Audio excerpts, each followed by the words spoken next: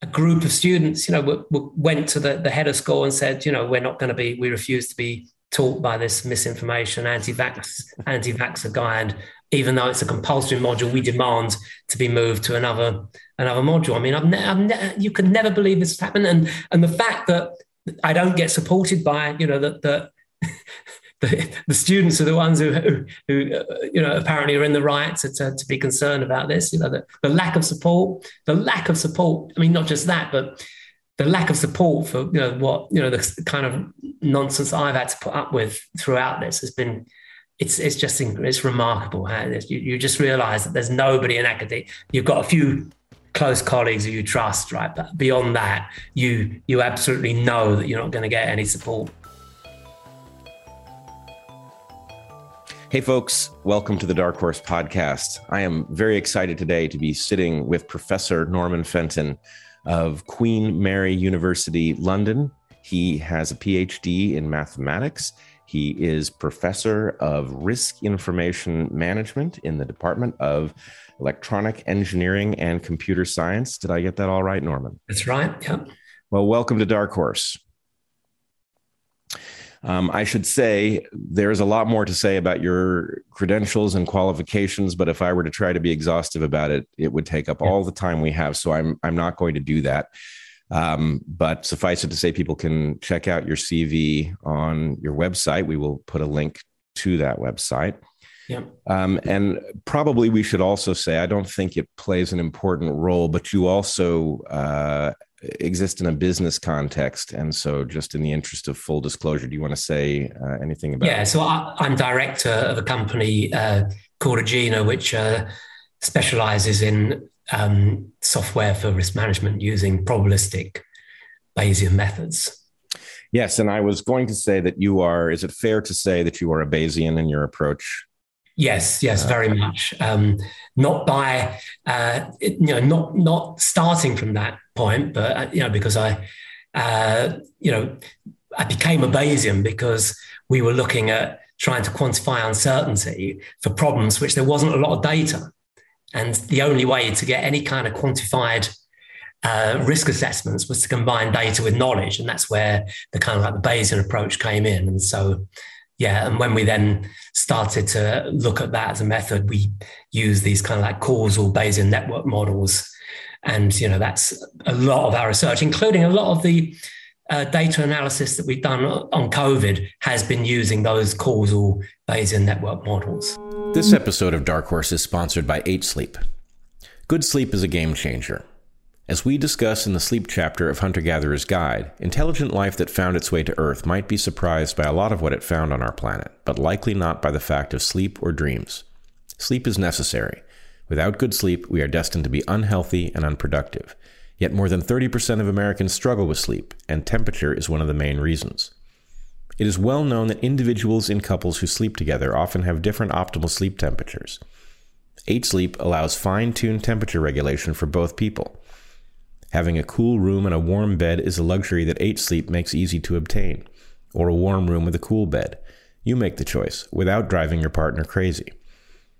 The Pod Pro cover by 8 Sleep is the most advanced solution on the market for thermal regulation. You can add the cover to any mattress and start sleeping as cool as 55 degrees Fahrenheit or as hot as 110. The temperature of the cover will adjust each side of the bed based on your sleep stages, biometrics, and bedroom temperature, reacting dynamically to create the optimal sleeping environment. 8 Sleep users fall asleep 32% faster, reduce sleep interruptions 40%, and get more restful sleep overall. And with 30% more deep restorative sleep on average, they are likely to benefit from faster physical recovery, improved hormone regulation, and increased mental clarity. Finally, the wake-up feature, which can signal you with temperature change and/or slight chest-level vibrations, is much gentler than any standard alarm. Heather and I were both skeptical about the value of a technologically enhanced mattress and are now totally sold. We are surprised by how much we appreciate this bed. Go to 8sleep.com/darkhorse and check out the Pod Pro cover to save $150 at checkout. 8 Sleep ships to the USA, Canada, and the UK. That's 8sleep.com/darkhorse. Our second sponsor for this episode is American Hartford Gold. Inflation is at its highest level in 40 years. We all feel it at the grocery store and the fuel pump. Interest rates are soaring, retirement accounts are in real danger. If you want to better protect your family's future, you should consider that people have been putting wealth into precious metals for thousands of years. The more uncertain access to other stores of value gets, the more precious metals are likely to become. Call American Hartford Gold to see how easy it is to get started. They can show you how to protect your savings and retirement accounts by diversifying your portfolio with physical gold and silver composed of actual atoms. All it takes to get started is a short phone call, and they'll have physical gold and silver delivered right to your door or inside your IRA or 401k. They are the highest rated firm in the country, with an A+ rating from the Better Business Bureau and thousands of satisfied clients. Call them now, and they will give you a percentage of your first qualifying order back in free silver. Call American Hartford Gold at 866-828-1117. That's 866-828-1117, or text Dark Horse to 998899. Again, that's 866-828-1117, or text Dark Horse to 998899. So that's a beautiful way of describing it. I hope I caught it. It was that you were combining data with knowledge. Yeah. And that requires a Bayesian approach. And in particular, causal knowledge. Yeah. Causal knowledge. Help explain sort of biases, missing data. So it's all about looking for explanations. It's not just sort of your classical number crunching, which is what most statisticians do. You know, we're looking for causal explanations why the data is what it is. Yeah. So if this is going to be a little bit challenging, since most of the Dark Horse followership is probably listening on audio. We're not going to do any visuals here, and they would be important if we were going to do an exhaustive explanation of the Bayesian approach. But just to take one reducto ad absurdum, if you had a test for smallpox that was 99% accurate in the positive direction, and you gave it to a random person in Los Angeles today, and they came up positive, that would not say they had a 99% chance of having smallpox, because smallpox, as far as we know, is not anywhere in circulation. The percentage of the population that has it is zero. Yeah, so you would have to be very skeptical of that positive, even though the test itself might be chemically very effective at detecting smallpox. Yeah, in that case, it could be like 99.9% accurate. I mean, the key thing is, this is where people get, in fact, even during the COVID debate with the false positives on the PCR testing, it's a very relevant question. Of course, Bayes comes in here. It's all about, it's all very well having a small probability of a false positive. So it might only be, well under 1% chance that if you don't have the disease, you don't have the virus or smallpox in your example, that you'll wrongly test positive. So it's 99% of the time when you don't have it, it gives you the right answer, right? So it seems like it's really accurate. But of course, if the incidence rate is, let's say, 1 in 1,000. Of course, with smallpox, it's even lower, but just let's suppose with COVID, it's 1 in 1,000, right? What that means is that in 1,000, if you take 10,000 people, right, only about 10 of them will have the disease, but of the other 990 or whatever, you're going to get this 1% false positive rate. So you're going to get about 99 of those who don't have the disease testing positive. So you've got about 110 testing positive, of whom only about 10 genuinely have the disease. So the probability that you've got the disease having tested positive is actually less than 10%.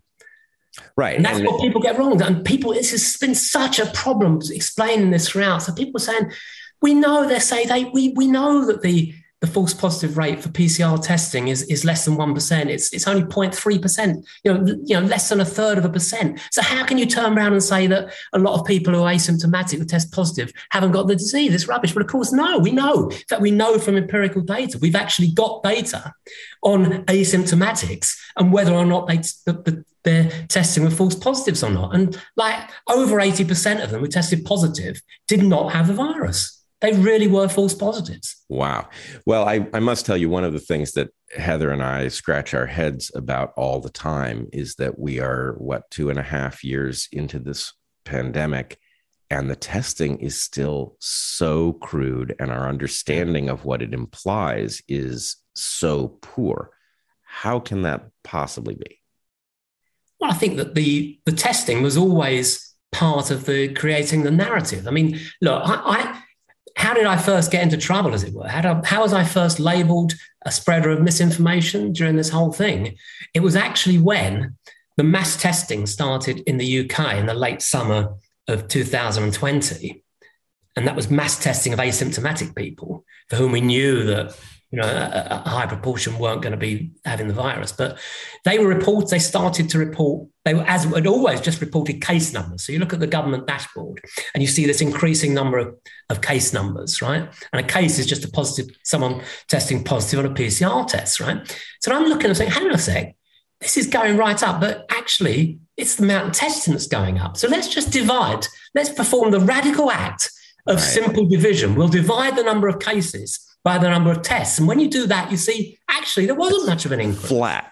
Yeah. That radical act of simple division is what cast me as a spreader of misinformation. And from that point on, that was the end of my sort of academic credibility as far as the accepted academia is concerned. Well, this is one of the things that's so upsetting to me is that, yes, that radical act of division, doing it per capita and discovering that your trend was an obvious artifact of the fact that you were doing more tests. And I mean, let's take my reducto ad absurdum.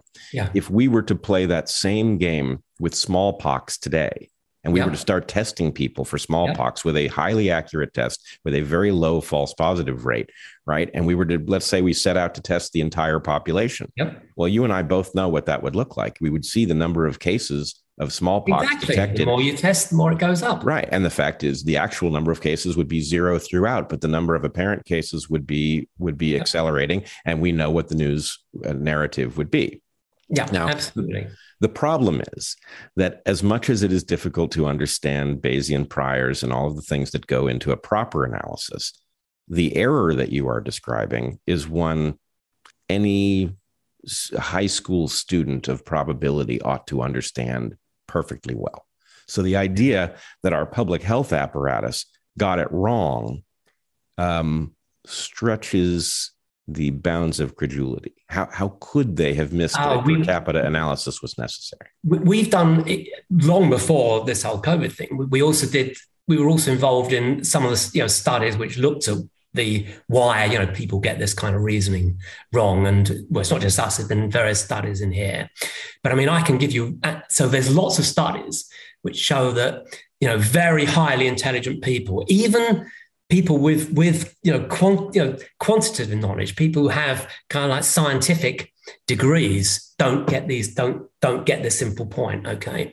And, I've also been involved in a lot of legal work, and this whole thing amounts to what's called the prosecutor's fallacy in law, where they mix the probability of the evidence given the hypothesis, they confuse with the probability of the hypothesis given the evidence. So it's basically the same thing as what we've been discussing here, which is the assumption that 1 over 100, that the 99% accuracy is the 99% chance that you don't have the disease. But anyway, the point is they get it wrong. And I've spoken with the most brilliant judges, for example, on this, and tried to give, and we give, what I think is a very simple, like visual explanation, just doing it with sort of, stick men. You show that the sort of argument I gave before, but actually showing it so you can really see. And they say, and they'll say things like, doesn't matter how many times you say it, I still think it's wrong. I still think that right. Yeah. I think you're wrong in your conclusion. The rational Bayes answer is wrong according to them. Right. It's really a question, I don't know that the right Bayesian environment exists developmentally for us to develop the correct intuitions. But I think many of us have looked at the Monty Hall problem, for example, and thought, I get it, but wow, does that feel wrong every time I go through it? Yeah. It just feels off. Let's talk for a second about the prosecutor's fallacy, which it's been many, many years since I've thought about it, but I think I remember it. And again, I think a reducto ad absurdum is probably useful, right? If you have somebody arrested running from the scene of a crime with the murder weapon in hand and you test their DNA and their DNA matches to a 1 in a million level of probability DNA found at the scene, that is indeed very strong evidence that they committed the crime. On the other hand, absent that evidence, if you went out into the population and tested everybody's DNA and found somebody who was a very good match, that's incredibly weak evidence, because there will be people in the population that match at all of these loci just by happenstance, and they didn't commit the crime. There will be multiple of them. So you can't say that it's evidence against one. And so, the prosecutor might come in and say, look, this is DNA evidence. The chances that it's wrong is, less than 1 in a million, right? On the other hand, it's very much like the smallpox. It's exactly the same. And what's more, they do it all the time, even though, interestingly enough, there was in the UK, I don't know what it's like in America, but in the UK, judges are told to be on the lookout for it, and they're supposed to stop any lawyer or expert witness making an assertion which amounts to the prosecutor's facts. It's supposed to be struck off.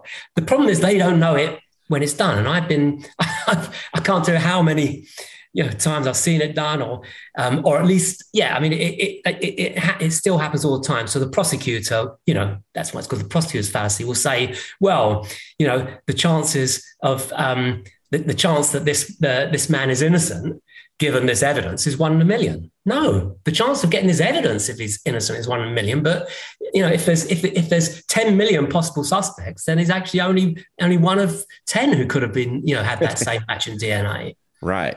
Okay. Well, then this raises what I think is the most uncomfortable question in all of COVID for me. I think maybe not quite, but when I look at what took place over the course of the last 2.5 years, I am left with the following conundrum. It appears at first blush to be a case of massive incompetence with respect to our response. But when I look in detail, I see that not only did we get everything wrong, but we got everything backwards.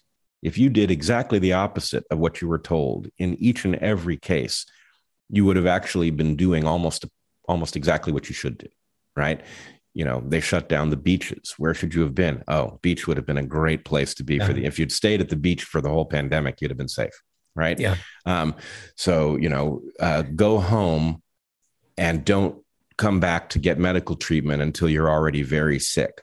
No, you should treat from the first hint that you have been in contact with COVID, let alone come down with it.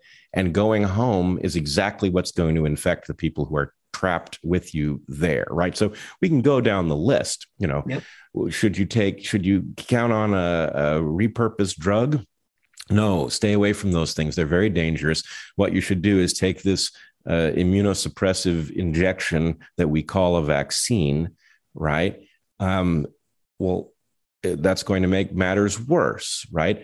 The very nature of the vaccine is so narrowly targeted that it actually appears to have selected for a proliferation of variants. So if I go down the list, we can identify 10, 12 places where we were told something very definitive about what we should individually do and what we should collectively do. And each one of them was the inverse of the right answer. Now, my contention, if it had been one decision, then incompetence could explain how you would get the opposite of the right move.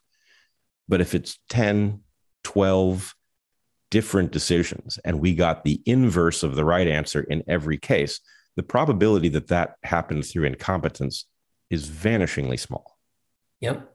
Yeah, I agree. And I always think that there was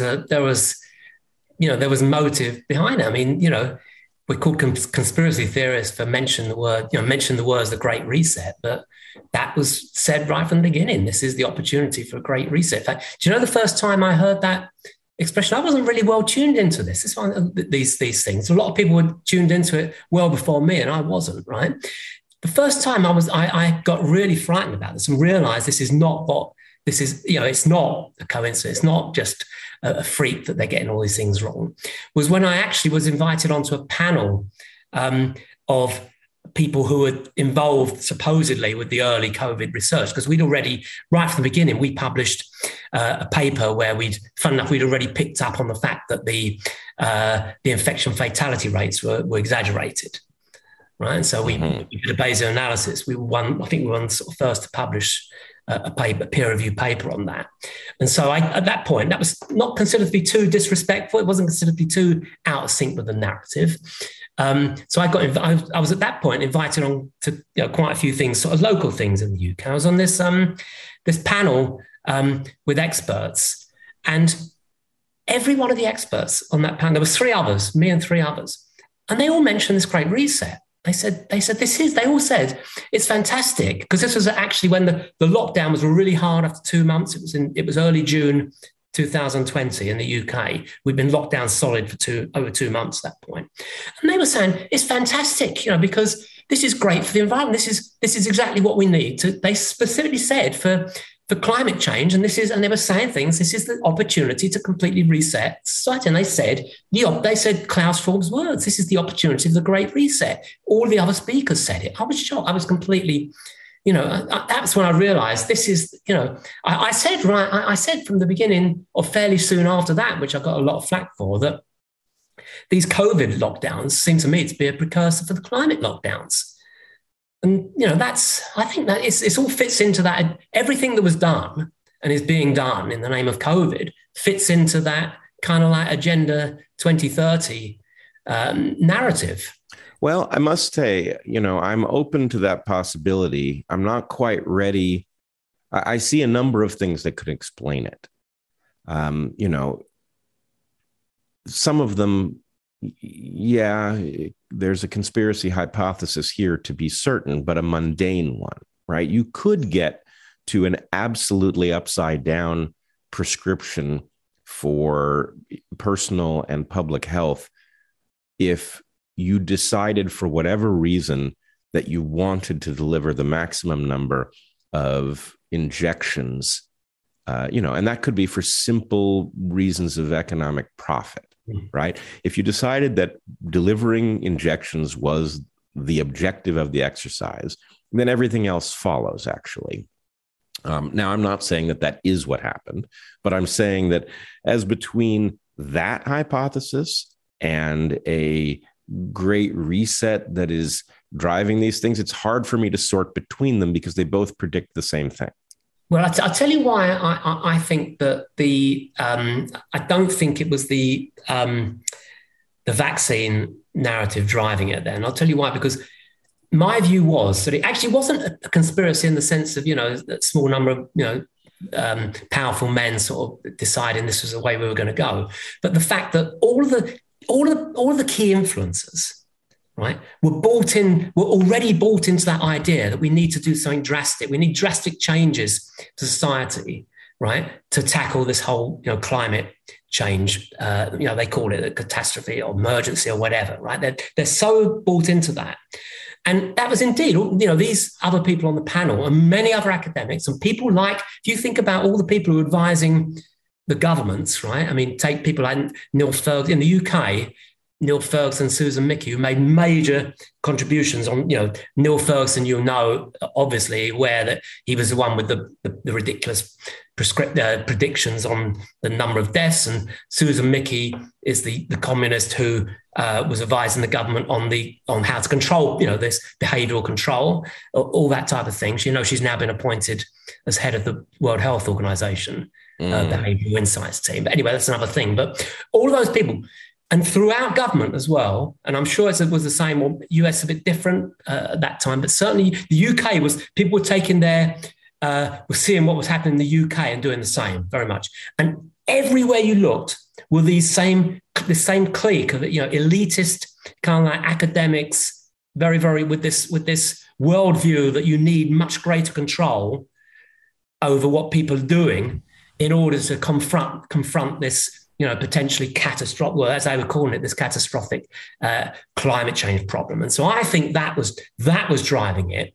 And the vaccines became after that, that's even more convenient. We can keep people, locked down. For them, it meant they could keep people locked down even further and longer until the vaccines came around.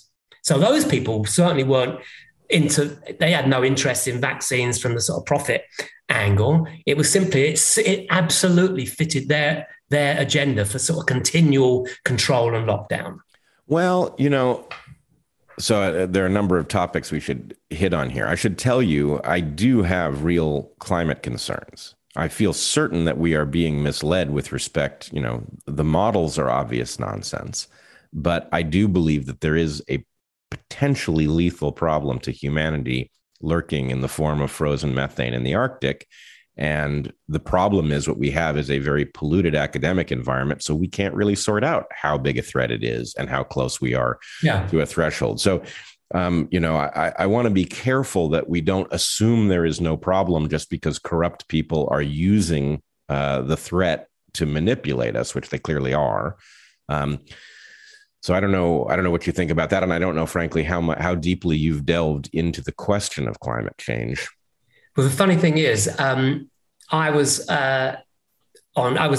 co-presented a BBC documentary called Climate Change by Numbers in 2015 with Hannah Fry and Professor Sir David Spiegelhalter. And that's an interesting experience in itself. Now, because of, they chose, there were supposed to be 3 mathematicians to look at the sort of the numerical issues surrounding climate change. And I was supposed to be the one looking at the sort of the probabilistic statements and models, right? And they chose us because we'd supposedly never had any thoughts before, never commented on climate change, and was supposed to be independent. But because it was the BBC, it wasn't at all independent. I mean, I came in fairly open-minded, and I left that program as a complete skeptic because I saw the total corruption of science. It was I mean, I can't speak about everything because I actually had to, I think, sign some. I was under some sort of agreement where I can't speak completely freely about what went on there, and there's some things which I think are quite shocking. But it was total bias. It was a lot of stuff was ridiculous. Okay, but this actually strikes me as a perfect case for a Bayesian, right? You and I can both look at the academic environment and say, well, I know what's going to happen here because you've got a group of people who are convinced that we have an emergency. And therefore, anything you publish that suggests the emergency might not be as serious as we think, it might not be progressing as rapidly as we think, those people are going to be shunned. They'll be destroyed. That's going to leave you a intense structural confirmation bias inside of climate science, right? But what that leaves you with is no information about the reality. It does not leave you with evidence that there's no problem, right?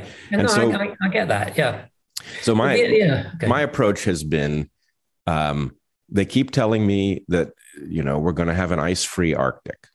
So far, we don't have an ice-free Arctic. That tells me that they are ahead of the curve, right? I was told that Kilimanjaro was going to be free of glaciers. They're retreating, but it's not free of glaciers. Likewise, Glacier National Park still has glaciers. So all of these things tell me that I am being misled about the speed.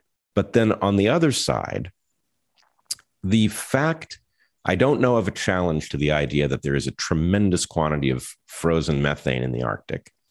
And the question is, at the point that we unleash the chemistry, the atmospheric chemistry that makes methane an intense warming agent is straightforward, doesn't depend on a model.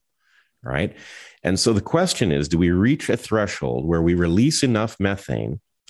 You release methane, it causes a slight warming that backs the ice cap back a bit. That releases more methane. So you get a positive feedback.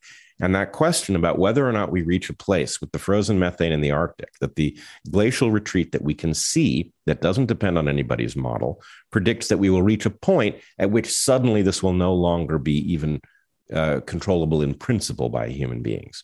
I worry about that. And I worry that the biggest threat to us is the corrupt academic environment that makes it impossible to address that question objectively. Yeah, no, I get what you're saying. The problem is I fundamentally don't understand the notion that then, of course, I'm not disputing that there may well be serious, climate change isn't a real thing, but the notion that we as humans, by driving electric cars instead of petrol cars are going to stop that is insane. It's just insane to me. Yeah, it is. And, I must tell you, I don't think, when I hear the solutions that are being offered by those who claim to be in the know, I'm unimpressed that they know nearly. I mean, it's rather like the COVID response. I just don't believe these people understand the problem well enough to address it. That said, if it were me, I would have my foot on the gas with respect to fusion power, because with fusion power, we do begin to get you can take an electric world, you can plug it into fusion. So if we build an electric world ahead of time, right, it doesn't save the world. But if you then discover viable fusion technology, you can plug your electric world into the fusion technology. That does make a huge dent. And also with fusion, you can pull carbon out of the atmosphere if that's what you need to do, right? Nothing else is going to provide enough power for us to do that. So from my perspective, it's like repurposed drugs and COVID, right? The right solution is just not on anybody's tongue, right? Or, those few who are heretics. And so that tells me the whole system is corrupt and putting us in danger by, at the very least, running out the clock. Yeah.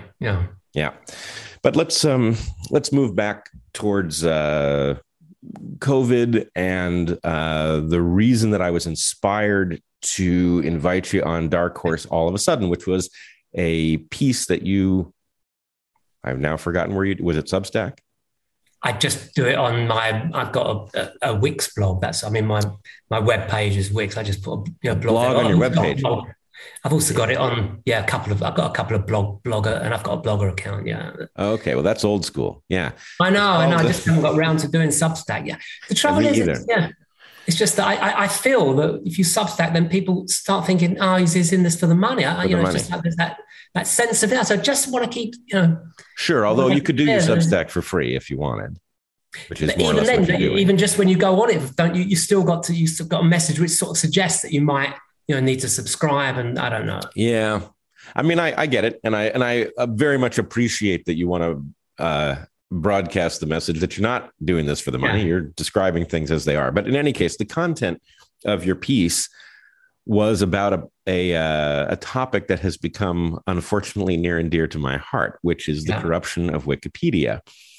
As you know, and as you mentioned in your article, Heather and I have been libeled by Wikipedia pages that ostensibly describe our role in the world from relatively early in the pandemic, at least, early in the public health campaigns against repurposed drugs and for these transfection agents, which we are calling vaccines for some reason.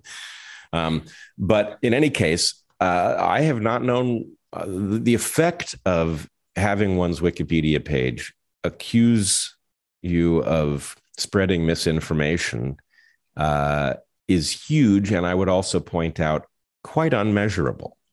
Right. Yeah. And just to lay this out from my personal perspective before we get to what's happened to you and what you discovered about what's going on at Wikipedia, YouTube demonetized Dark Horse. The sword that people see sticking through the counter behind me signifies the sword of Damocles hanging over the podcast. And basically that in the space of 1 hour, they demonetized both our channels and knocked out more than half of our family income. I believe they probably were going to shut down the channel. And I think I probably got in the way of that by talking about this on Joe Rogan's program, which alerted people to the hazard of censorship at YouTube. But in any case, this demonetization by YouTube, of course, puts us in the predicament of having to keep a roof over our children's heads and all of those things in other ways. Now, what are those other ways for people? We were professors. That was a very secure, we thought, form of income. At the point that madness drove us from our professions, we generated accidentally an alternative way of feeding our family. It worked well. Then YouTube, with a couple of moves, got in the way. The next way to fund is to go through our viewers, who YouTube has behind the scenes influence over who gets to see the channel, how many of them there are, et cetera, who gets unsubscribed without taking any action.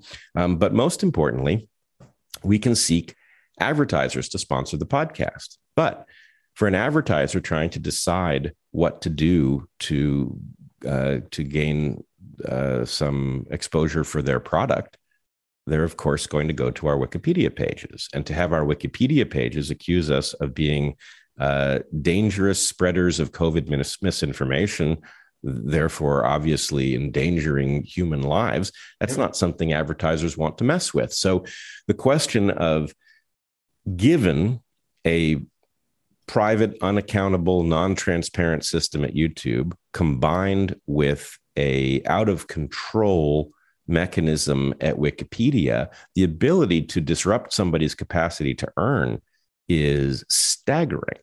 Yeah. Right. And that's before we get to just the simple fact of the reputational damage and what effect that has on interacting with people in the world. So, all right. What did you find? What happened to you? And what did you find about what's going on at Wikipedia?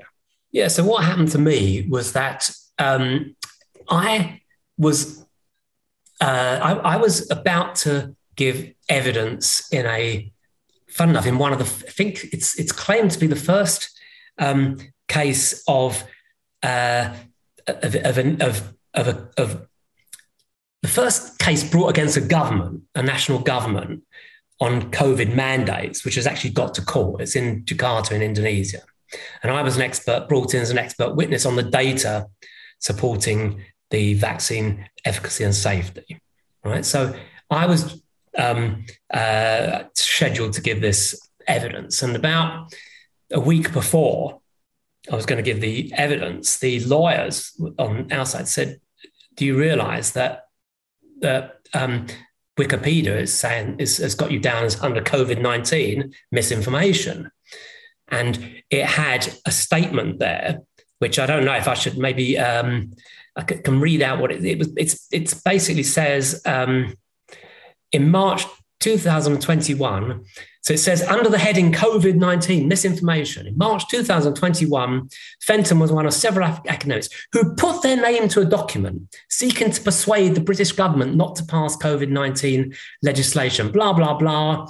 And it then quotes people saying it was ridiculous. The vaccines in question had an established safety profile.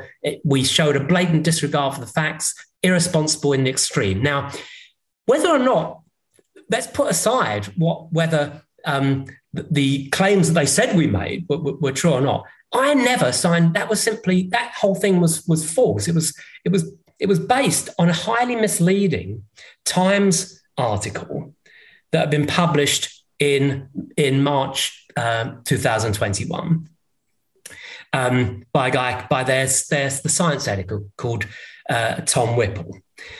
And it was easy. I say this idea that I'd signed this document claiming that it actually said that the vaccines, they claimed that the vaccines were causing the vaccines were causing this second wave of deaths, which was happening at the time, and that I'd signed a document basically presented it, convincing the government and legislation. No such thing happened. I never signed. There was no such thing happened. What it was based on was this misleading report as follows, right? I happen to be one of quite a large number of people who are on this HEART group, which is basically a group, I can't remember what it stands for. It's a group which has right from the beginning attempted to put, let's say, a more rational narrative on look at the COVID data from a more rational viewpoint than what we're being presented by the governments.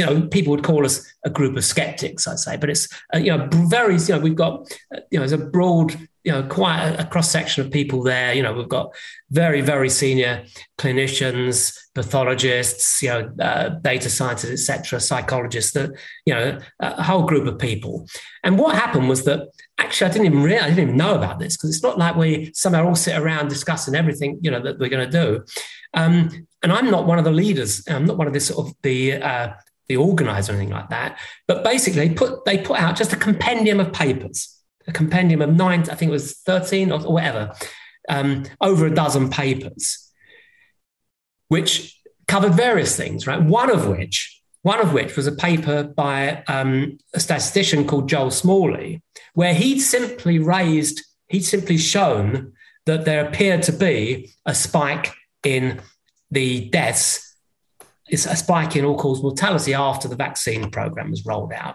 And he simply raised the issue saying, well, look, this is something which you need to look at. So there was one paper, not off by me. I was not the author of any paper in that report. So my name, this idea that I signed a document, this is simply an incredible lie.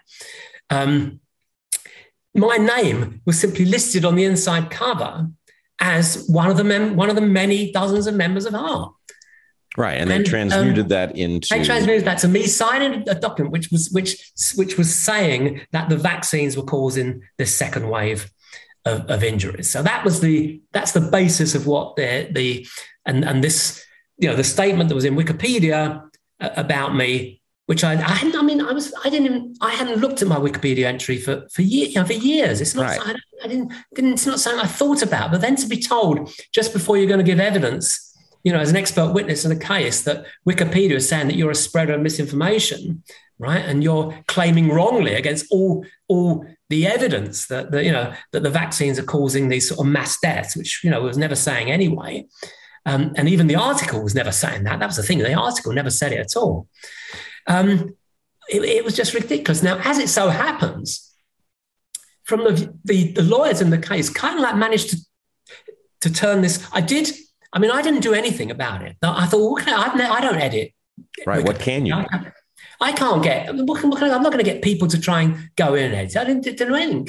And the lawyers were sort of quite comfortable with it because they wanted to actually show at the beginning of my evidence that this was an example of what happens to people who actually do present a counter narrative, that they get these lies about them spread on Wikipedia. So hold on, I have to interrupt you here and just make one point. People who have viewed a lot of Dark Horse will remember that Heather and I on one of our live streams covered a paper by Christine Benn in which it did show that there is an increase in all-cause mortality for people who got the mRNA-based vaccines. The reverse is true. There is a slight benefit to the DNA-based adenovectored vaccines. But I just want to point out that not only were you libeled and a simple lie told about you having signed a document that you did not sign, but the content wasn't misinformation. Exactly. I mean, that's a separate, exactly. That's a lot of the things that were actually said there. Of course, we've also done work on looking at all-cause mortality after the vaccination. And what we can certainly conclude is that there is certainly no reduction in all-cause mortality in the vaccinated compared with the unvaccinated. So, well, I would also point out, as long as we're here, that this is a measure in which the mortality is likely to go up with time. In other words, vaccines have only existed for a year and a half. And so what we're looking at is that so far we've seen an increase in deaths, but to the extent that people might die 5 years, 10 years after these vaccinations as a result of some interference with their normal physiology, then those numbers would climb. So we can simply say that there is already evidence of an increase in all-cause mortality, which ought to be an alarming fact to anybody interested in whether or not this mass vaccination campaign was ill-advised from the get-go, which it clearly was. But the numbers we're looking at are conservative because it's still early. Yeah, and there is absolutely a concern about the safety. And so I would actually, although I never signed that document at the time, we didn't really know anything at the time. And that article was simply, it was actually the imagination of the editor of the Times into what he was interpreting what was said. And interestingly enough, in his article, this is the other thing, he never ever linked to the actual HART document. So people couldn't even see what was said. They were only getting his misinterpretation of what was said, which then, you then get these other people on Wikipedia then using what, and they themselves put another interpretation of his interpretation of what was said. And you get this you get this nonsense. Okay, so the interesting thing then is that so I didn't do anything about it, and whether the extent to which it compromised me in my expert evidence, I don't know. It may well have done, because people still do look at, they still do look at Wikipedia. But there was a development after that, right, where I realized just how bad. I got a tip-off, right, about a set of editing that started to go on then after with this Wikipedia, because I think I might have mentioned it. I can't remember if I mentioned it on Twitter. So obviously some people did start to look at, people who do this sort of stuff did start to look at what was going on, right? And what we found out was that one editor had tried to at least insert the following statement, that Fenton denied under oath that statement of Wikipedia was true, right? So that was inserted. That got immediately removed so there's one guy, it's not doxing, because it's actually open. It's not like it's a guy called Alex Brown who goes under the wiki editor name of Alex Brun, right? Who I found out later was like very, very well known, and he was involved in the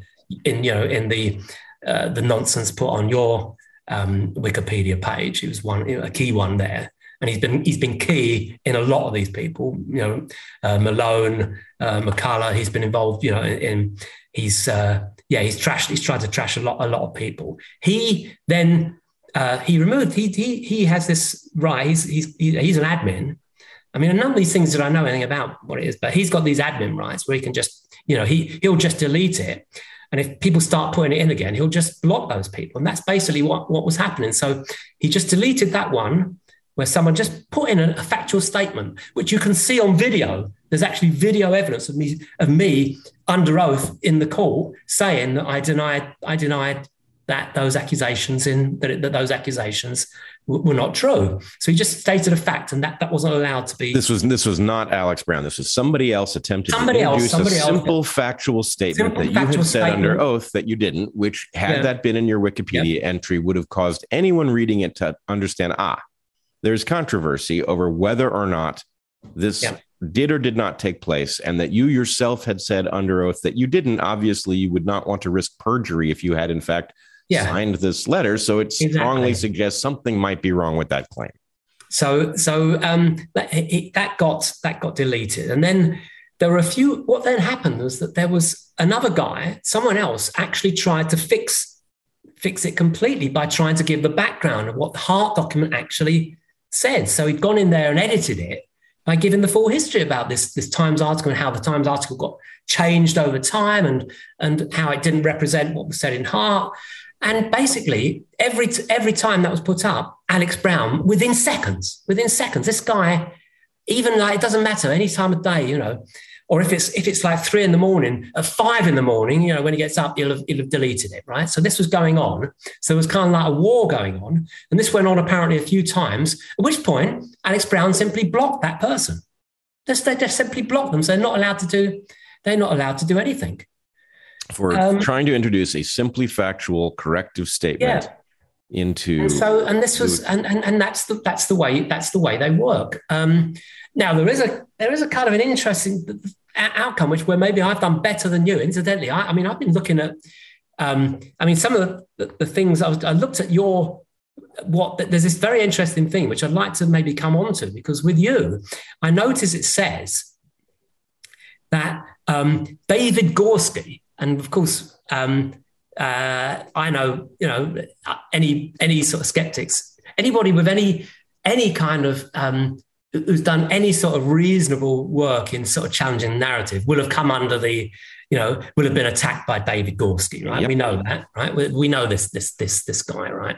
And I noticed it says, in the David Gorski described Weinstein as a prominent COVID-19 contrarian and spreader of disinformation, and one of the foremost purveyors of COVID-19, disinformation, blah, blah, blah. I mean, so that's the kind of thing. But he, I think works. He must also work with this guy, Alex Brown. In fact, do you know that are you aware that there's an article which claims that, which is, on, which I found on, just on the internet by a search, which claims that Gorski himself is a kind of like a master Wikipedia editor and has been for a number of years, going under the name of, he's denied it, but very weakly, under the name of, I'm just going to get it up here, of Mast Cell. Did you know that? I did not know that. You should look that up, because then you can see absolutely. how extensive. He's clearly a very powerful force in creating the fictional counter narrative that is so destructive. And he clearly must work with people like this Alex Brown, right? I mean, this is the other thing. What is Alex Brown on his own webpage?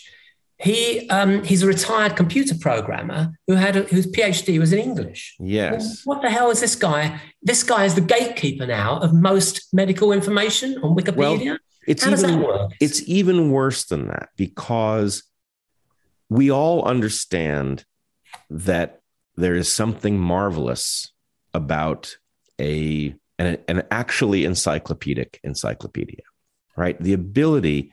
It is an incredibly powerful, enlightening force, a democratizing force, to have a source that you can go to. It's not perfect. It's never been perfect. But the idea that if I want to know, whether a brontosaurus is likely to, have been strictly vegetarian in nature, it's a very good chance I can go to Wikipedia and find out that answer in short order, right? Or if I want to know something about atomic orbitals, or anything. If I want to know something about what a cumulonimbus cloud is, So we all have been trained that this Library of Alexandria to the 10th power is at our fingertips. But how powerful is it to have the Library of Alexandria have a mechanism whereby if you need a particular person's reputation destroyed, we can arrange that, right? Now, this all, of course, raises the question who this Alex Brown is. Is he motivated? Is he just personally confused about COVID and he's a zealot? Is he motivated by some conflict of interest that we can't see? Then we get to this even more difficult problem. I knew that I was being libeled by Wikipedia, but what is there to do about it? Because Wikipedia has Section 230 protection here in the United States, which means that because it is a platform rather than a publisher, or at least by the formal definition, it is not responsible for what is there. So somebody who wishes to libel you and has the wherewithal to become a powerful editor of Wikipedia has the ability to insert into the equivalent of our Library of Alexandria extremely destructive false information about you, which at the very least will cause people who don't know anything about you to throw up their hands and not know what to think. It's going to cause people to stay away from you because they just don't want to get involved. That's incredibly powerful, and nobody is legally responsible for it at Wikipedia because of the vague relationship between Wikimedia, the entity that provides the service, and the people who actually write the entries. So somehow this has to be fixed because there's nowhere to go. But the thing is, as I think I mentioned in my article, Jimmy Wowser's the owner. He knows, he's been alerted to this particular problem of this one editor, Alex Brown, on numerous occasions. And he's recognized it. He's actually responded to tweets about it and has done nothing. So he's fully aware of the problem. He knows it's a genuine problem. He knows that he must know that people are being libeled. And yet he allows it to happen. Why? He can do it. He can stop this guy just like that. Why doesn't he? Well, I guess I would work from a different angle. And I would say, in a world with any functional tools whatsoever, we would be in a very different place with respect to something like COVID. The reason that we ended up where we are is that the tools to derail anyone who simply evaluated the evidence and came to the logical conclusion that there was something wrong with the idea that we had no drugs available to treat it, that there was something wrong with the idea that these transfection agents were vaccines in the first place, that they were safe enough to contemplate a mass vaccination campaign, that they were effective at controlling COVID in any meaningful way. The evidence is clear enough. And so the only way to maintain the feeble narrative that we have been incessantly sold is to have a power tool for dealing with skeptics as they arise, right? Becoming a skeptic in this case is as simple as reviewing the evidence. That makes you a skeptic. If you're an honest broker and you review the evidence, you're welcome to the club of the skeptics, right? So you have to be able to deal with everybody who enters there. And what's more, you have to be able to punish them, right? And even if you can't stop Malone or a McCullough or a Weinstein or a Fenton, you can use them as cautionary tales, right? When even if somebody knows that I'm no liar and that I've been very good at predicting things about what took place during COVID, when they see what has happened to my Wikipedia page and they imagine, oh no, what would I do, right? They don't want any part of it. And so it's a massive deterrent. Yeah. It is an incredibly powerful weapon for controlling the effective belief of civilization, and the amount of power there would be hard to overestimate. Yeah. So you think that, in fact, are you therefore saying that Jimmy Wales is maybe is bought into the narrative himself to such an extent that he thinks it's actually a good thing that this is happening? Well, I don't know. And the problem is we don't know with any of the people who are behaving paradoxically, whether they are doing so because, I mean, look, you know, psychology is complex. Some people may be genuinely frightened by what happens if they follow the evidence where it leads. And they may then, due to the cognitive dissonance, rationalize to themselves that the mainstream narrative is more or less in the ballpark, that the skeptics are out over their skis, whatever it is. So, you know, an honest broker who was easily frightened might find themselves in the wrong camp. Somebody who was easily persuaded by financial incentives or other kinds of opportunities might find themselves in the wrong place. We have no way of knowing, you know, what is a Gorski? I don't know. It could be any one of a number of things, right? He could be, you know, in it for the lulls. I doubt it. He's too dedicated. You know, he could have financial conflicts of interest. I don't know. But all I can say is the evidence is out of phase with many people's behavior who you would expect to have stepped up. And I think in some sense, what has happened to people who have evaluated the evidence and spoken openly about it is the causal factor, right? Why does a guy like Jimmy Wales allow this to take place on Wikipedia? You would imagine that he would, this is his baby. He would defend the objectivity of Wikipedia to the fullest extent possible. Why would he not? Well, it may be that he, like everybody else, is concerned about his reputation and his legacy and all of that, and that this seems like not a hill he wants to die on. Yeah, no, I think you're probably right there. Yeah. In terms of the motivation of these people, I actually don't think, and you look at someone like Alex Brown, I mean, I don't think he's in it for that. I don't think it's in it for the money. I think he's an ideologue. You know, it goes back, you look at stuff over years. He thinks he knows, he thinks he's saving, these people think they're saving the world. Some of them do. They think they're saving the world from people like us. Well, the problem is there's another explanation. So my field is biology, but I take a complex systems approach. And so there are a lot of ways you can end up with a particular behavior. And one of them that I worry about is what I call freelancing. So there is an incredibly, let's just take a cartoon version. I'm not saying that this is what's going on, but let's imagine for a second that what was driving the garbage public health narrative was really pharma profits, pure and simple. Okay. Repurposed drugs don't make profits. These transfection agents that we call vaccines are very profitable. Mandates make them even more so. So let's imagine that's what was driving the nonsense. Well, very powerful forces have literally hundreds of billions of dollars at stake in that question, right? If the repurposed drugs work and the transfection agents are dangerous and or ineffective, hundreds of billions of dollars will not end up in certain pockets. That's very powerful. So then the question is, well, what if I'm nobody in particular and I detect that there are hundreds of billions of dollars out there hoping that the world will become persuaded of certain things?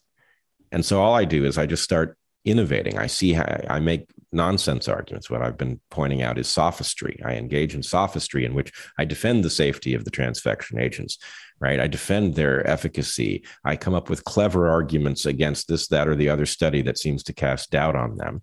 And I put it into the world and I see what happens, right? And the point is, maybe some wealth finds its way to me. Maybe suddenly I find myself being followed by large numbers of people, right? There is that.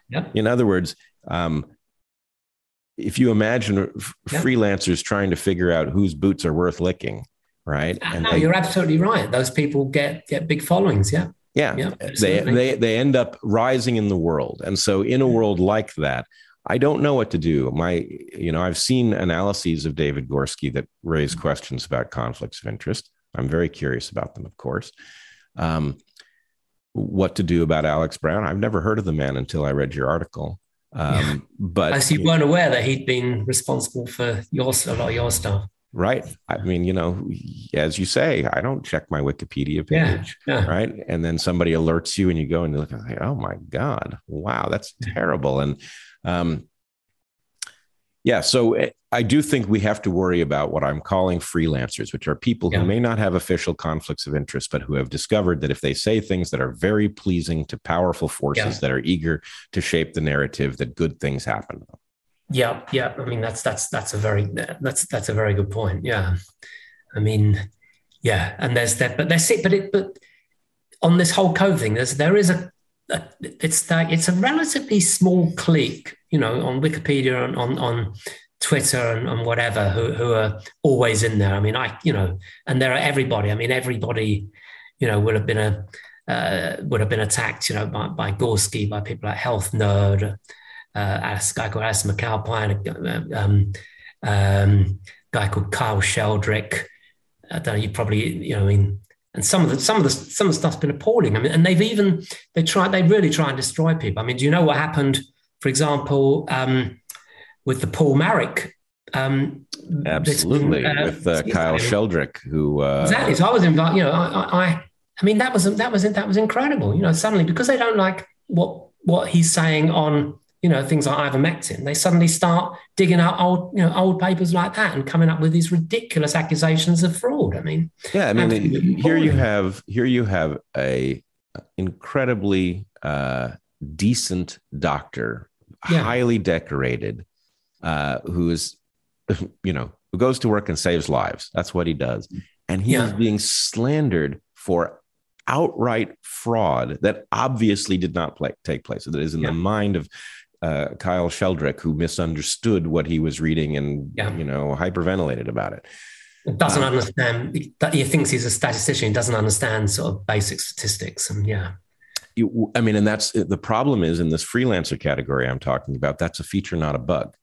Yeah. Right. You've got a lot less to do if you understand statistics well. But if you don't, then you have all sorts of room to engage in sophistry and to destroy people's lives and reputations. You have to be unscrupulous too, which is apparently a common feature of people. But in any case, okay. So what happened next in your story with so the interesting thing is I seem to have been successful where you guys, maybe you haven't tried, I don't know, but because I put out this detailed description of what happened and a description of why the statement that that had been attributed to me and had been a misinterpretation of a misinterpreted article.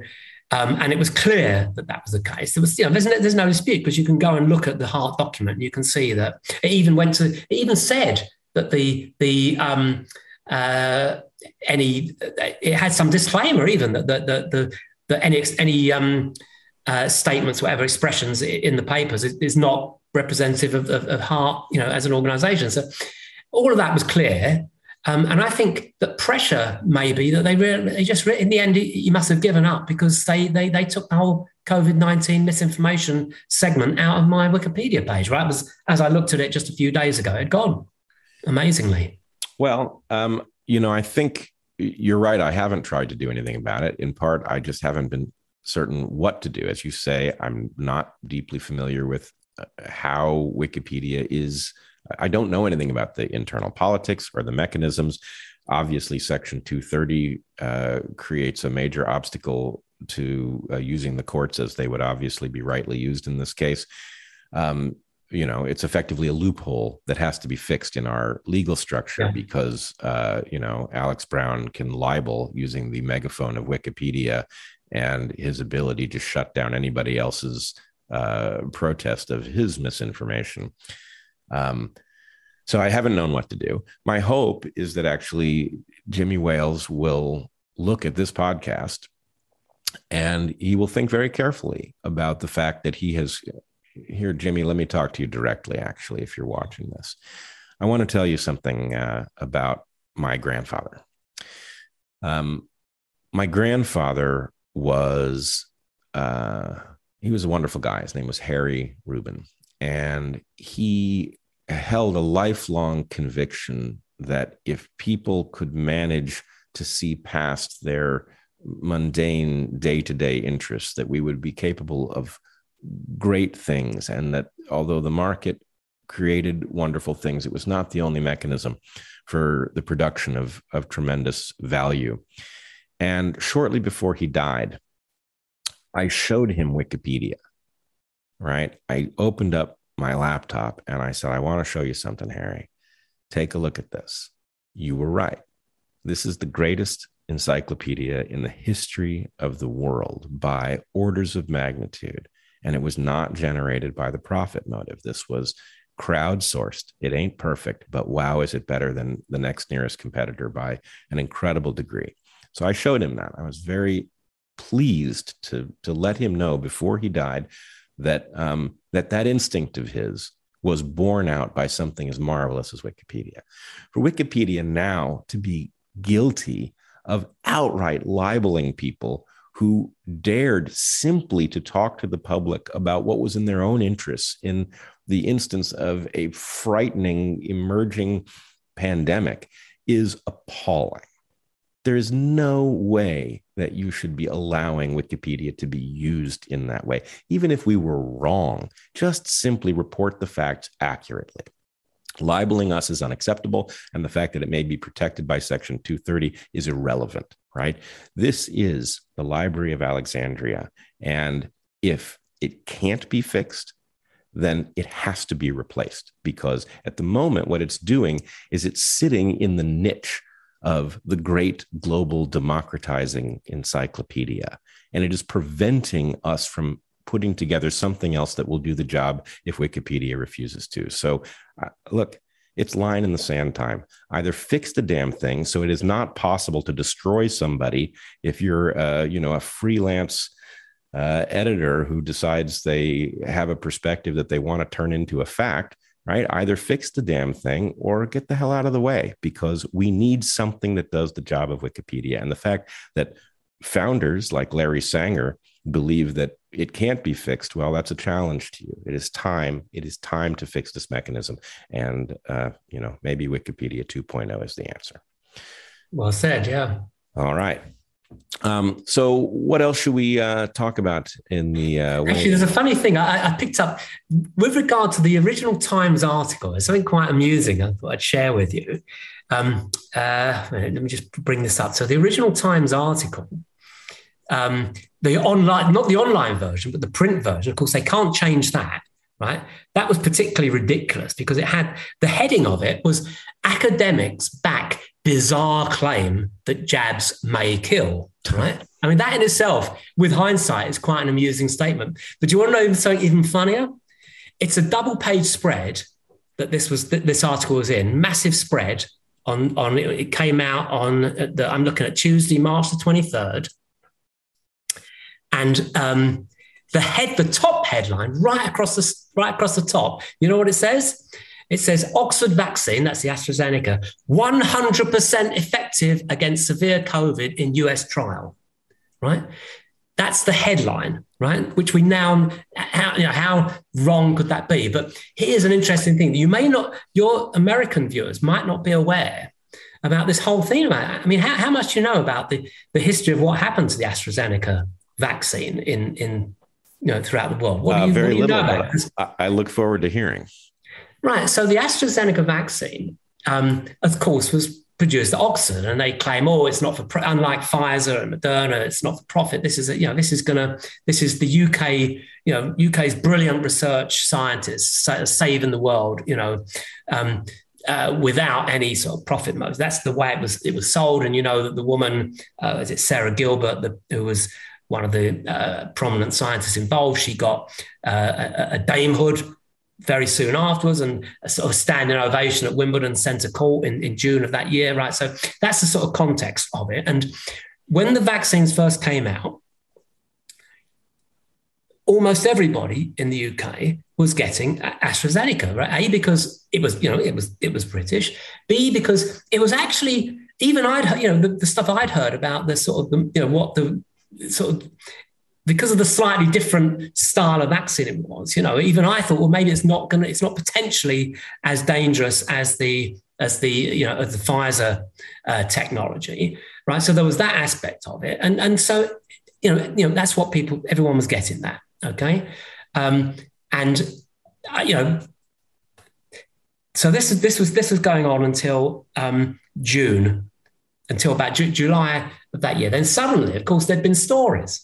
Stories were already coming out about severe adverse reactions with the blood clots, and there was actual reports of deaths, right? And there was a BBC presenter, the coroner actually recorded it as AstraZeneca vaccine-induced death. So these stories were coming around, and there were also you were hearing things like in other European countries, they certainly were stopping to giving it to anybody under the age of 30 and stuff like that.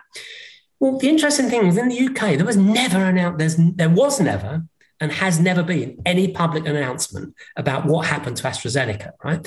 But as early as I think that I went to my GP, right, and asked the question about AstraZeneca. I think it was might have been August 2020. So this is, August 2020. What's happened? What's happened with AstraZeneca? Oh, no, we're not giving that anymore. We haven't got that anymore. Well, what do you mean you haven't got it anymore? Well, we're not being given it. There's nothing. There are no supplies of it anymore. Well, is it because supplies have run out or whatever? To cut a long story short, the reason why they've not made any formal announcement is because, to all intents and purposes, it has been completely withdrawn. But they won't. They don't want to. The reason they won't say it because the way around it is that they claim that you can still ask for it. You can go to your GP surgery or you can go to one of the clinics and say that you want to have the AstraZeneca vaccine, and it will be supplied to you. But the fact that most GP surgeries don't have it anymore, and very few doses are being given, gets them out of the fact that they don't have to admit that this has been a catastrophic disaster. It was a catastrophic disaster. And, that whole fanfare about, this was Britain saving the world, it stops the embarrassment about it. And that in many countries in Europe, it absolutely is, they really have banned it, right? So Britain officially hasn't banned it, but to all intents and purposes, that's just a save face. It has shadow banned it.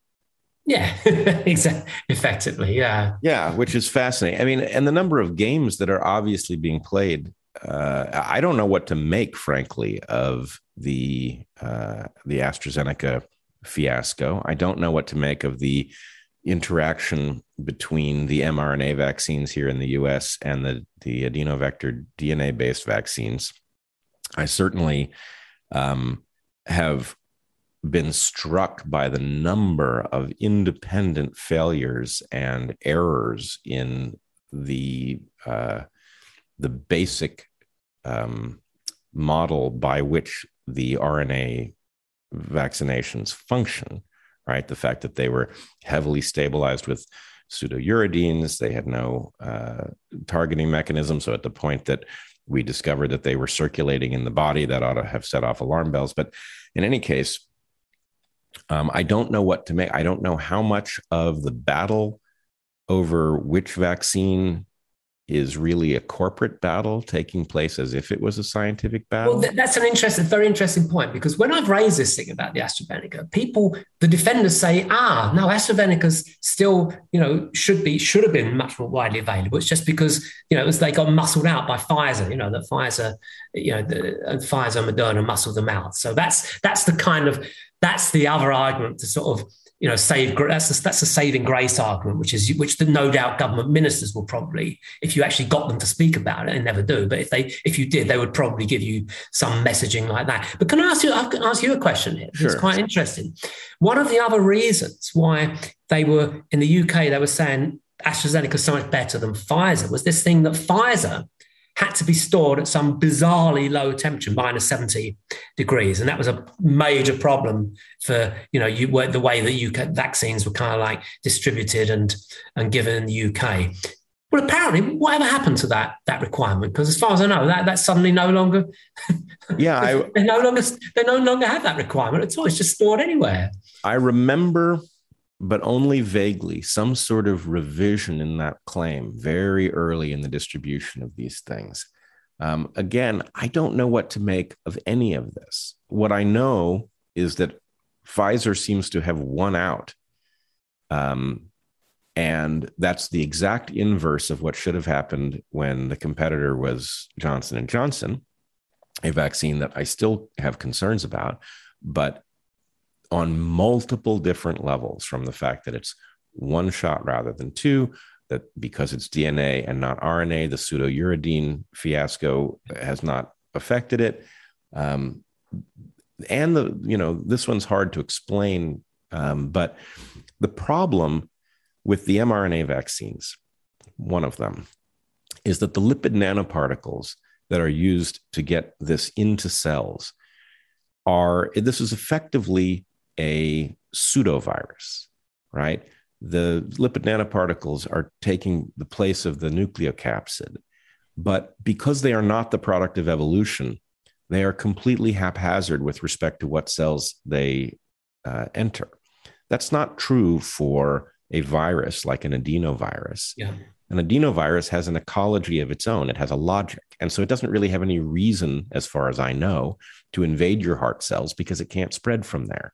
And so the idea of using a virus as a vector, while it sounds scary, is far safer, as far as I would guess, than using a completely arbitrary mechanism like lipid nanoparticles.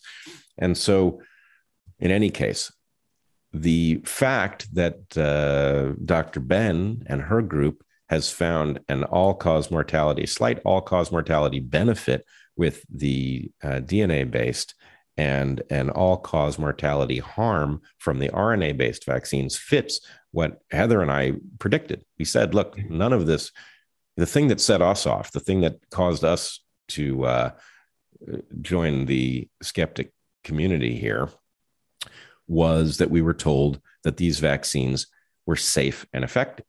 Yeah. There's, safe means that they don't do harm. And there's no way they could have known that it didn't do harm 2 years out, 5 years out, because they hadn't existed long enough. So we knew that had to be a lie. We didn't know what sort of lie it was. But what we said was, none of this is safe because it's all too new. We don't know what the effect is. But in terms of the relative safety, the adenovectored vaccines are likely to be a lot safer. And if we had to take one, that's what we would do. That's what we said. And it turns out that is now borne out by the data, at least with the J&J. And I do wonder about the AstraZeneca. I mean, the thing is, though, that all of the evidence now is pointing to certainly no evidence. Even if we avoid saying how harmful they might be, which, as you said, there's certainly no evidence that they're safe, right? And for Pfizer, there's definitely no evidence that they lead to a decrease in all-cause mortality, right? But the fact that it's now even that there's no dispute. I mean, people might dispute those, but there's no dispute about the fact that it doesn't stop infection transmission, and the fact that all of the evidence points to increased transmission amongst people who are vaccinated. Why is this still going on? Why are there demands to, for continual boosters? What's if it's not? I mean, is it now? Are we at the stage where the push for that is not so much the profit? I mean, there is obviously there's going to be the profit factor in there, but do you think there's also this notion that they want to kind of like eliminate the control group for fear of what might happen with the safety profile? I worry very much about this. Their fervor to vaccinate, to transfect. I should be disciplined about that. Their fervor to transfect people for whom there is clearly no rational argument. Young, healthy people did not need these things no matter what. And the desire to inoculate them is bizarre. And one possible explanation is this issue of the control group. I would also point out, I don't know what happened with AstraZeneca. Maybe the AstraZeneca shot is as dangerous as you were led to believe. On the other hand, if the AstraZeneca shot has the same relationship to the Pfizer and Moderna shots that Dr. Ben found with all-cause mortality, and the relationship between the J&J and the Pfizer and Moderna, then obviously there's a statistical comparison to be done between people who got the one version and the other. And if, for example, the stabilization of the mRNAs using pseudouridines in every uracil location, if that turned out to be a massive error that caused a tremendous amount of harm, that comparison would show it to you. So who knows? I wish we need institutions that are capable of asking these questions. We need skeptics who are empowered, and we just don't have it. The trouble is, I mean, again, I can tell you some of the manipulations, the mechanisms in the UK, which are sort of prolonging, let's say, are justifying the continuation. A lot of it comes from, we've done a lot of work on these statistics, which are on vaccine surveillance statistics from the Office for National Statistics. And there's a massive controversy about this, and we've raised these concerns, and they've not really been, they've not accepted. So I don't know if you're aware of it, but I can just give you a brief synopsis about what the problem is. So the problem is that all of their data, right? First of all, it's based on a somewhat biased sample. It's based on all people who were in the 2011 census in the UK in 2011 and who were registered with a GP in 2019, right? So it's a subset of the population. They're making all these estimates about the proportion of unvaccinated in the population based on that. It's not an exhaustive, it's nothing like an exhaustive subset for a start, right? So that's their data, right? But they're getting information. So obviously they've got data on deaths, and they're supposed to have accurate data on vaccination status of everybody there. But of course, what we know is happening, I'm sure there's something that you'll be aware of as well, is that whether or not someone is classified as vaccinated or not, right, or 1 dose, 2 dose, 3 dose, whatever, is susceptible to, let's say, significant manipulation. Some of it deliberate, some of it not. So in the case of, we know that for any of the effectiveness studies, they'll say, well, you can't consider the vaccine to be effective until you've had it for 2 weeks. So anybody who gets COVID in that time, we don't count them as a COVID case. So you've got this unbelievable built-in bias where you're guaranteed, even with a known placebo that you're given, you'd get a statistical artifact which shows very high efficacy, and then I waning have not off. understood that. Now it's a pure statistical artifact. You get that. Similarly, if you get delayed reporting, you get the same thing. But the same thing happens with deaths, and this is really bad. So they will say, they'll claim, no, if someone has had the vaccine and dies 24 hours later, no, we classify that as a vaccinated death. No, we know that doesn't happen. We know that most of the people who die shortly after the first dose are classified as unvaccinated. We know that most of the people who die shortly after the second dose are classified as one dose. So you get this, again, this misclassification. And that misclassification is skewing all of their data, right? To the extent that we actually, and also we know, right? So that skews any results they claim about safety and efficacy, because they claim, well, no, the data is showing that it is both, safe and effective. But we also showed that it couldn't be true, because actually what happens is that when you look at their own data, you do a plot of what happens with all-cause non-COVID deaths shortly after the rollout of the vaccination. You get this bizarre thing whereby the unvaccinated get a peak in non-COVID deaths when the vaccination program is rolled out. So somehow, when you're vaccinating a whole load of people, all those who aren't getting vaccinated are suddenly dying of non-COVID diseases. Well, that proves that there's a misclassification thing. And, they came with this ridiculous idea. We challenged them. We spoke to them about it. Said, oh, well, that's the healthy vaccinee effect. We proved that couldn't be the case by looking at historical data. So but they still maintained it.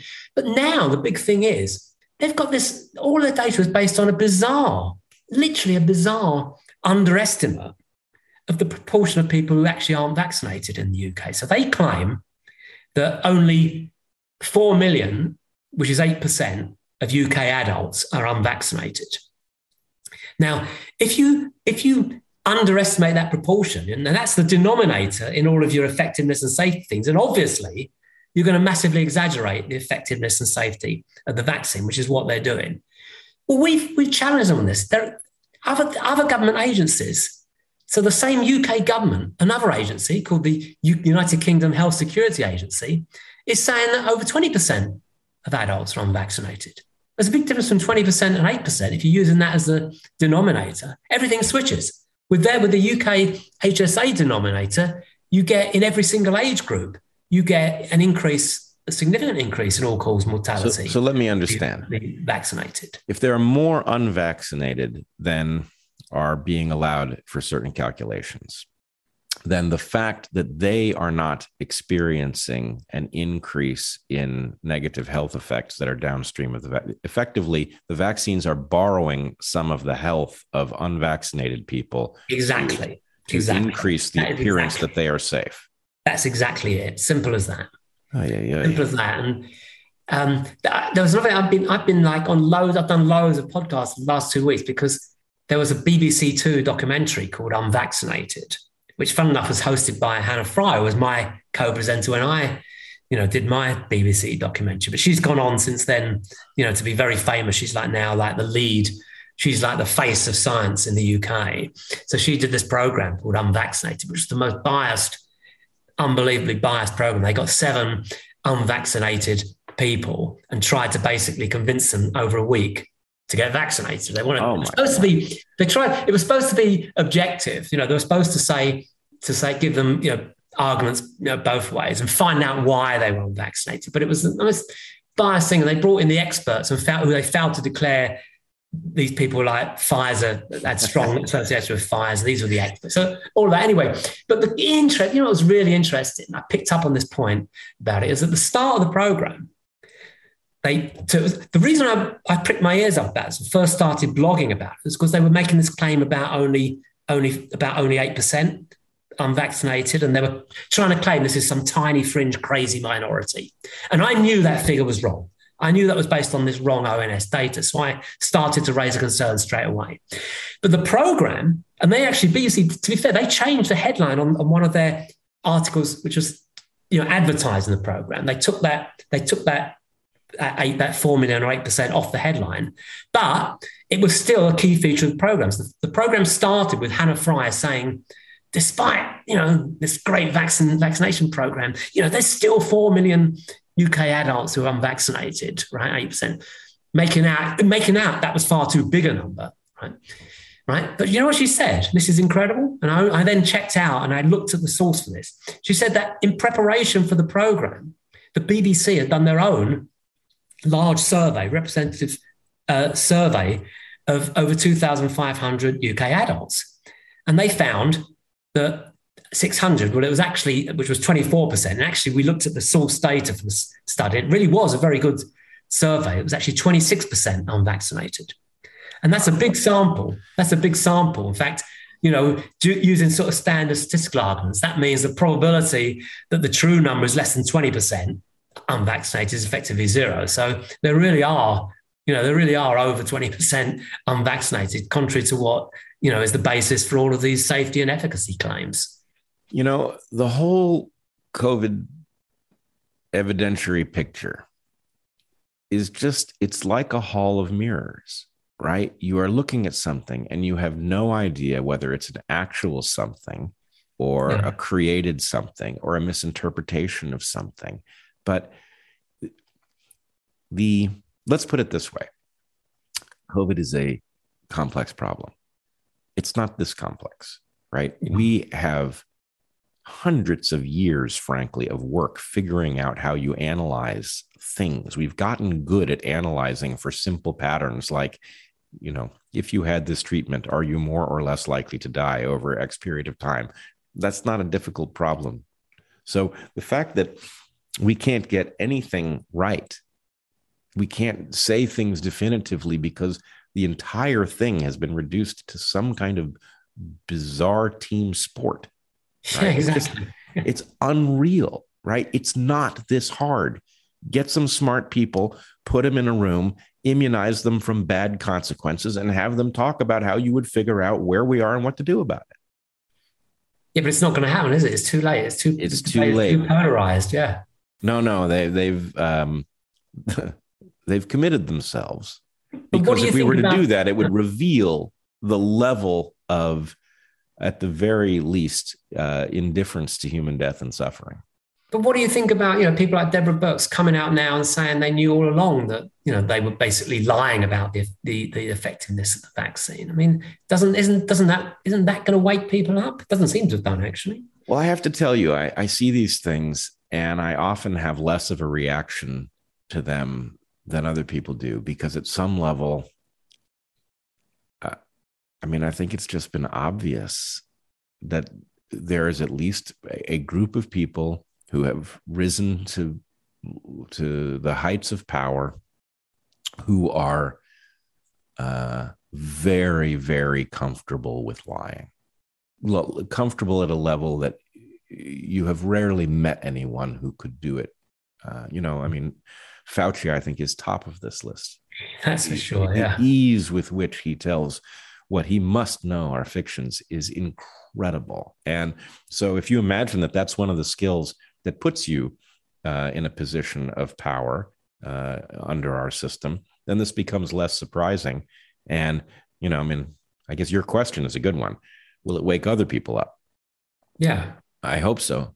And I actually think that we in the skeptic community have misplayed our hand a little bit, because the biological reality is you may have been misled by these people. You may have done things that have compromised your health, but this is cumulative. The sooner you stop listening to the people who are giving you bad advice, the better off you will be. And I'm not telling you who those people are, but I am telling you that we have a mechanism for knowing who they are. And that mechanism is science, which means that predictive power is the guide, right? People who have done a good job of predicting what was going to happen, those are people worth listening to. Could they be lucky? Every so often, but you can't be continually lucky, right? You can't predict a complex system with a high degree of accuracy if you don't have a good model for what's taking place. And if people have predicted abysmally, stop listening to them.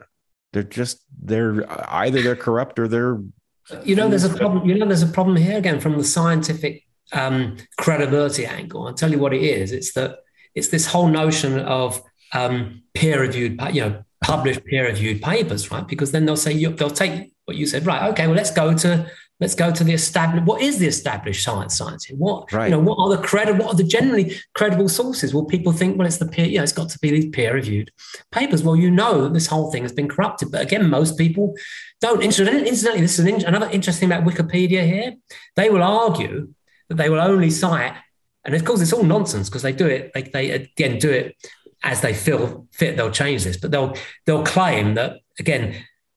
That they'll reject anything that sort of one of the skeptics says if it's not published, and that you can't have that. That's not in a good enough, or that's not in a peer-reviewed journal, right? Well, it's got to the stage now where that. I mean, forget about the well-known instance like with my colleague. I'm close colleague of Jessica Rose, and she had this paper with Peter McCullough that was published but then completely mysteriously withdrawn, and there's a few other examples like that coming out now, and that sort of made the news where they're basically trying to get perfectly respectable papers which seriously challenge, the safe and effective narrative. They're getting them withdrawn, so they won't appear in peer-reviewed publications. But beneath that, you've got to think of the massive stuff, stuff that we've done, colleagues of mine, which doesn't even get to the stage of being peer-reviewed. Our paper, if my name now is on a paper, it will not get it. It will be immediately returned, and they won't say because of my name. They'll immediately say it's of not sufficient interest to the journal, or it's out of scope. But it goes worse. It's worse than this because there are you've got these preprint servers like medRxiv and Archive. They won't allow my papers either. Yep. Well, so there's my name there. So I'm on a list because they unlike the one place I put them is ResearchGate, because there's absolutely no screening process there. Anyone, which is curious, that's actually funded by Bill and Melinda Gates Foundation, but that's a separate thing. But so far we've been able to put stuff on ResearchGate, right, without any problems. And it certainly gets massive number of reads, that paper's there. But if I now go to medRxiv or Archive, they have a screening process which they claim is there's obviously some automated process or whatever which looks at whether it's in scope or whatever, or whether there's plagiarism. I can understand that because they can check whether it's a plagiarized. So I can understand that, right? But mine, what happens after 3 days, they'll come back and say something like out of scope is the normal one, and that's ridiculous because nothing is out. It's clearly in scope, and nothing should get rejected there. So my name is in the screening algorithm. Is triggering, right? And then the problem is this. So first of all, any place that you could lodge a correct analysis of the evidence is a threat to whatever it is that is driving this, whatever it is, and therefore. If it's the peer-reviewed journals, they will be captured. If it is the preprint servers, then they will be manipulated, right? If it is podcasts, then they will be demonetized and struck from YouTube. So the basic point is, look, you're searching for a venue, and the thing knows that the one thing you can't be allowed to have is a venue, right? Yeah. Heather and I have said many times on our podcast that peer review is not the same thing as review by peers, that the public has been lured into a belief that peer review is some sort of mechanism important to science. It is no such thing. Any scientist worth their salt wants their work reviewed by peers, but the system of peer review, this secret, non-transparent system, is a mechanism of control, and it is not serving science. It is serving power.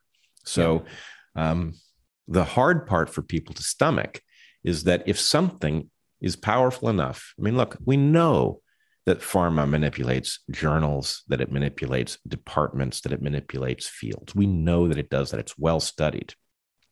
The idea that do we think it stopped doing that during COVID? Do we think it's doing it at a normal level? Do we think it stepped it up? We never have that conversation. We simply pretend that it's on the same team trying to cure COVID as the rest of us. Yeah. And at the point you recognize that the major medical associations, that most doctors, that all universities, as far as I know, that the major journals, that all of these things have landed on a team. That team has a narrative. You, as a member of the public, can know that that team is spouting nonsense. I mean, let's put it this way. If effective means you need 4 doses in less than 2 years, and it still doesn't control contraction or transmission of the disease, if that's what effective means, what does safe mean? Right? Right? Effective obviously doesn't mean effective. I'm thinking safe might not mean safe either. So at the point you realize somebody's telling me, oh yeah, this is safe, you should get it. And that person will, they didn't do very well with effective. And I can tell that myself because I'm being told I need my 4th dose, right? At that point, I'm not saying this is a good thing, but I am saying at that point, you should stop listening to the people who told you it was effective because they were wrong. They have not acknowledged that they were wrong. They haven't explained how that happened or what you should think now, right? You should not listen to them. And you should say, well, it would be great if there were an institution or a publication I could go to that would tell me the truth. Doesn't exist. So maybe I should start looking around for people who have left a record of what they've thought over the course of the pandemic. And I should start looking for people for whom that record suggests that they do understand what's going on. Right? That's very difficult for them to find. You go on a Google search, and you're not going to be. If you search for, your name, you'll get to the you'll get the disinformation. You'll find out that I'm a notorious spreader of dis and malinformation. Yeah. I mean, the way. I mean, this is another thing we haven't touched on, but I mean, and you've, of course, your own experience, bears this out even before COVID. Is how academia, which was traditionally supposed to be all about free speech, progressive, standing up for, standing up for the disadvantaged and confronting the big tech and big. I mean, how have they? I mean, it was happening before COVID, but with COVID especially, how have they suddenly been completely, almost, I would say 99% captured? Even they've just totally been in this sort of, this narrative of we have to have control. We have to censor anybody who disagrees with them. We've got to ostracize those people. We've got to humiliate them. I mean, where is the traditional academic, progressive liberal ideals in all this? It's completely vanished. I mean, right. And in parallel, where is the Hippocratic Oath? Well, exactly, for the clinicians. Yeah, that seemed to have gone out the window. Yeah. Right. So I used to say back before COVID, when people would ask me about academia and what we could do to save it, and my feeling is, well, some of us have been shouting about this for decades. This is not a new problem. And the fact that it is now so clear that everybody can see it doesn't mean, this is now the point of, you've had COVID for a week and you want to know what to do about it. And the answer is, well, you should have started treating it on day one. Same thing for academia. Now, we have to switch analogies here a little bit, but the basic point is, look, academia is like your family dog after it's contracted rabies, right? The right way to think about it is not, that's the family dog. The right way to think about it is, oh my God, that animal has rabies, right? And you're going to need a new dog, and that other dog has to go. And I don't know. I would not have let the situation get there, but we're there, and it doesn't make any sense to pretend otherwise, but it's clearly totally captured. And I mean, look what happened to you at Evergreens. I mean, that was, that's nothing to, I mean, that's happened. That's that kind of thing is happening to a lot of people. I mean, that I'd never, ever had a complaint about my teaching anywhere until this whole thing started. And this, before I even gave my, I do this master's module, but to a big class, like 260 students or so, a group of students, went to the head of school and said, we refuse to be taught by this misinformation, anti-vaxxer guide, even though it's a compulsory module, we demand to be moved to another module. I mean, you could never believe this happened. And the fact that I don't get supported by, the the students are the ones who apparently are in the right to be concerned about this. The lack of support. I mean, not just that, but the lack of support for the kind of nonsense I've had to put up with throughout this has been. It's remarkable. You just realise that there's nobody in academia. You've got a few close colleagues who you trust, right? But beyond that, you absolutely know that you're not going to get any support, from anyone. It's interesting, especially with this subject, because although, a lot of the stuff that we do is, does have the sort of complex Bayesian stuff, but actually most of the data analysts most of the stuff we've been revealing, anyone with a sort of basic understanding of statistics, school, not even high school level, but just basic statistics could point out the problems. Yeah. And yet where are the top statisticians and other mathematicians standing up? Right. Absolutely silent, or actually criticizing us for. Right. Which has to be based in fear. Right. Because I have had a small number of very, very senior, very, very, top-rated statisticians contact me privately and say they understand what I'm doing, they support it, but they can't speak out because it'll be the end of their careers. I mean, I can only really do it because I'm at retirement age. It would be difficult. It would have been difficult for me. So I would probably have been just as much a coward as then. If this was 15 years ago, I don't know. Well, this is why I don't hold back with analogies like the analogy is right. Rabies. Academia. Yeah, right. The point is, look, corrupted. it's not a good thing that your dog has rabies, but rationalizing about it is going to make things much worse. Yeah. Right. So I don't know. I'm shocked. I'm as shocked as I am at academics. I'm even more shocked by the doctors. Yeah. Yeah. Right. Incredible. This is basic Nuremberg, Hippocratic Oath stuff. And but the thing is, but lots of them, it's like they've not taken. It's not that they know that they're doing wrong. They don't. It's just that they are simply getting the mainstream information. They're not attempting to find out themselves, are they? Okay, but I've challenged doctors on this who are, you're a computer science guy. Okay. Here's my contention. You're right. The doctors do not know they are doing harm, but that is on the user's side. In other words, the amount of work that doctors have to do to avoid the information that they're doing harm is substantial.